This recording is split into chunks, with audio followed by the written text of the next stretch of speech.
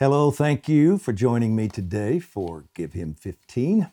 And the title of today's post is The Price of Ignorance.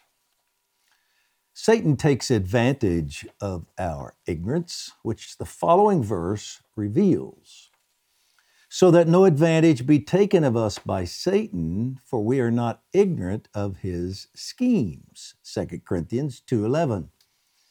The context of the verse is forgiveness and bitterness, but a general and very important principle is also revealed. Let's analyze the verse more closely. The word ignorant is from the Greek word agnoeo, which means to be without knowledge or understanding of. Our English word agnostic is derived from this word. Technically, an agnostic is not a person unsure if they believe in God, though we now use the word primarily in that way. Actually, an agnostic is one who is ignorant or without understanding of any given subject.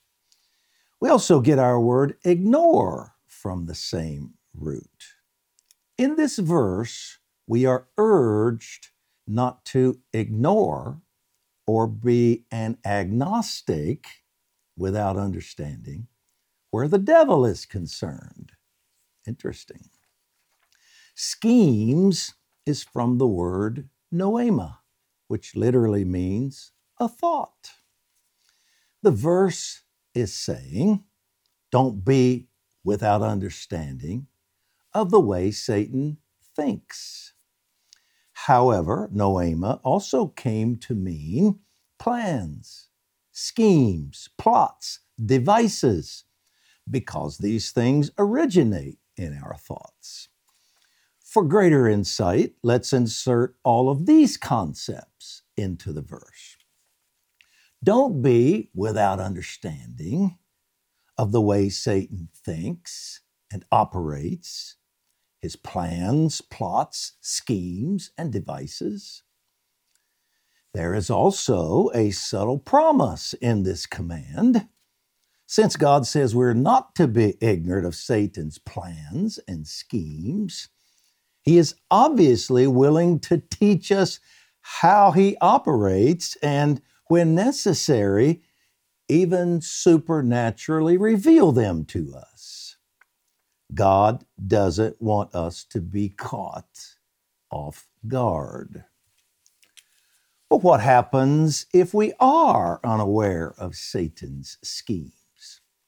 The verse tells us he will take advantage of us. Advantage is derived from pleonekteo, which is a compound word meaning literally to have or hold the greater portion. Let me say that again.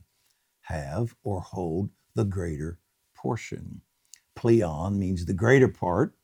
Echo means have or hold. Put the two together, have or hold the greater portion. It's easy to see why this is a word for covet. You want the bigger portion. You want to hold the bigger portion. It also means overreach. You overreach so you can get the biggest portion.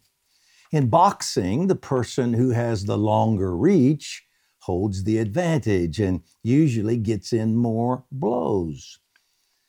The word pleonekteo is also translated make a gain. Satan makes a lot of gains on those who are unaware of his ways.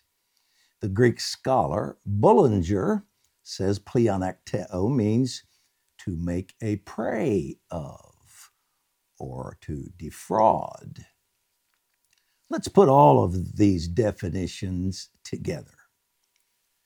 To the degree we are ignorant of the way our adversary thinks and operates, of his plans, plots, schemes, devices, to that degree, he will gain on us, prey on us, defraud us of what is ours, and have or hold the greater portion.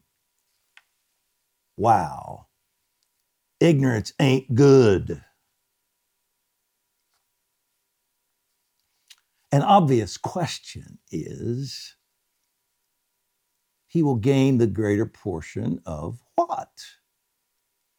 The answer would include many things: our jobs, marriages, families, communities, money, government, nation, and more.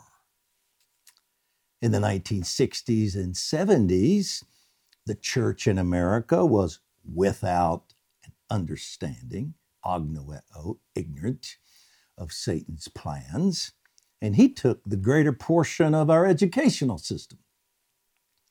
The same could be said of our government and much more in our nation.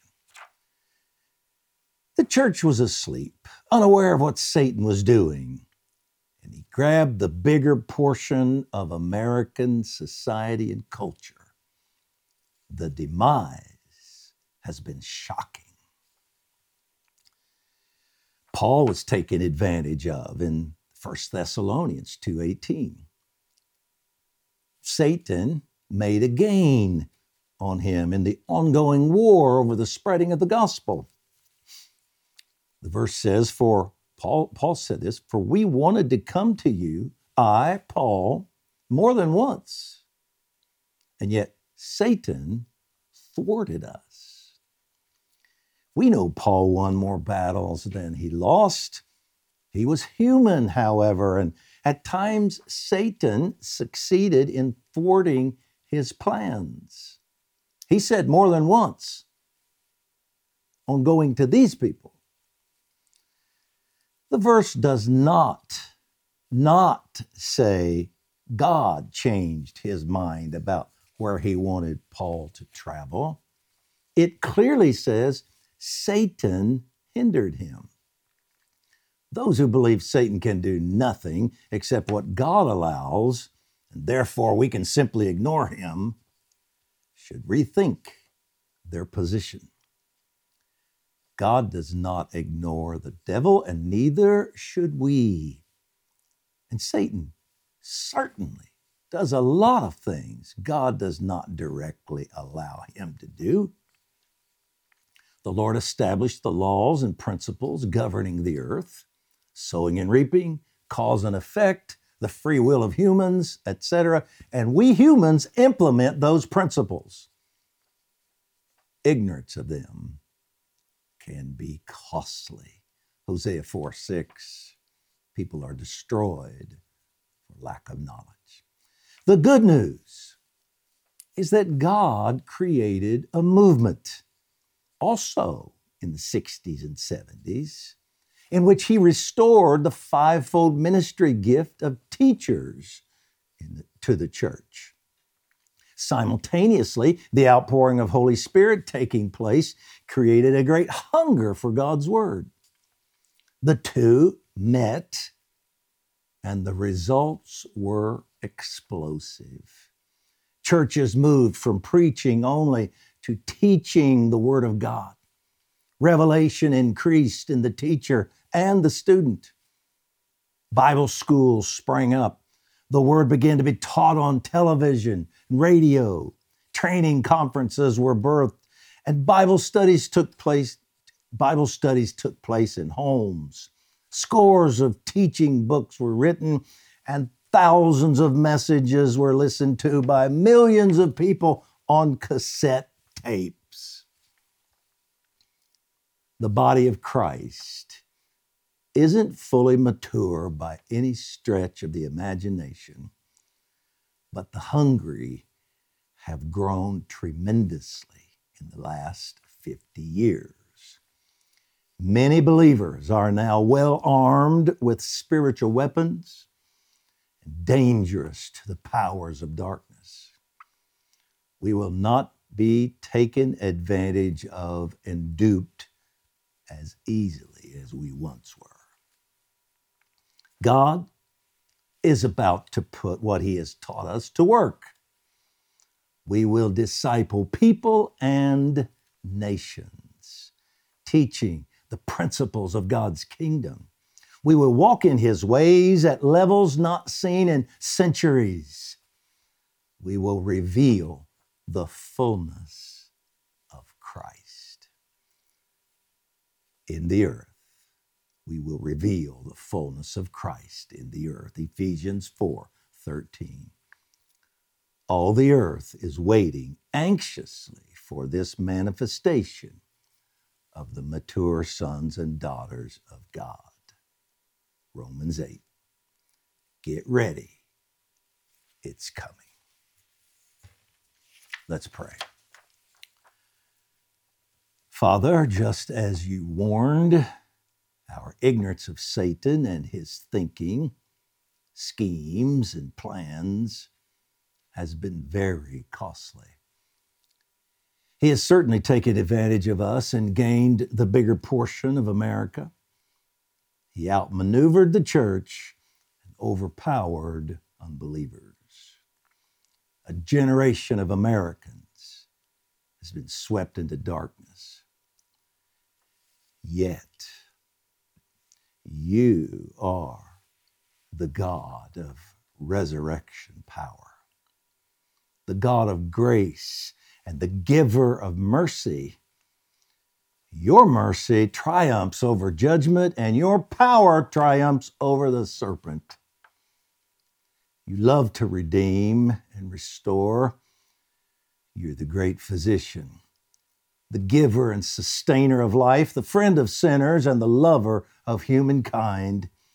And you, as all of these, are coming to America.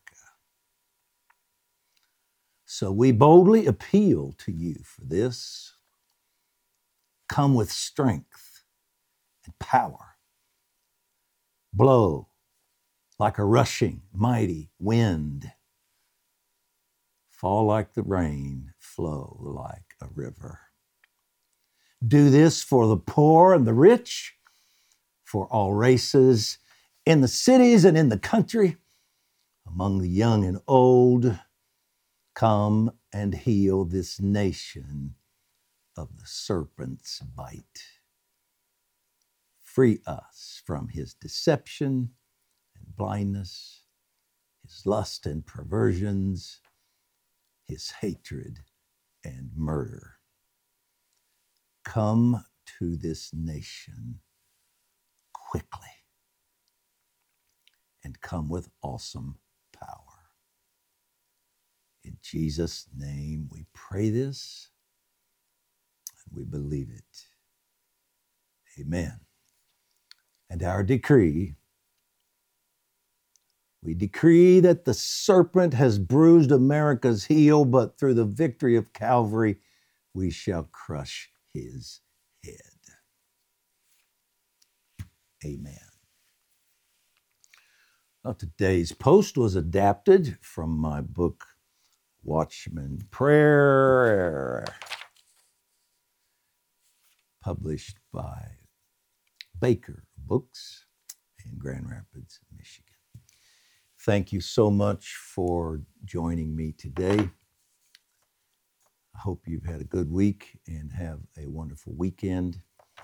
And I have some very important plans and teachings to release next week. Hope you can join me then. See you later.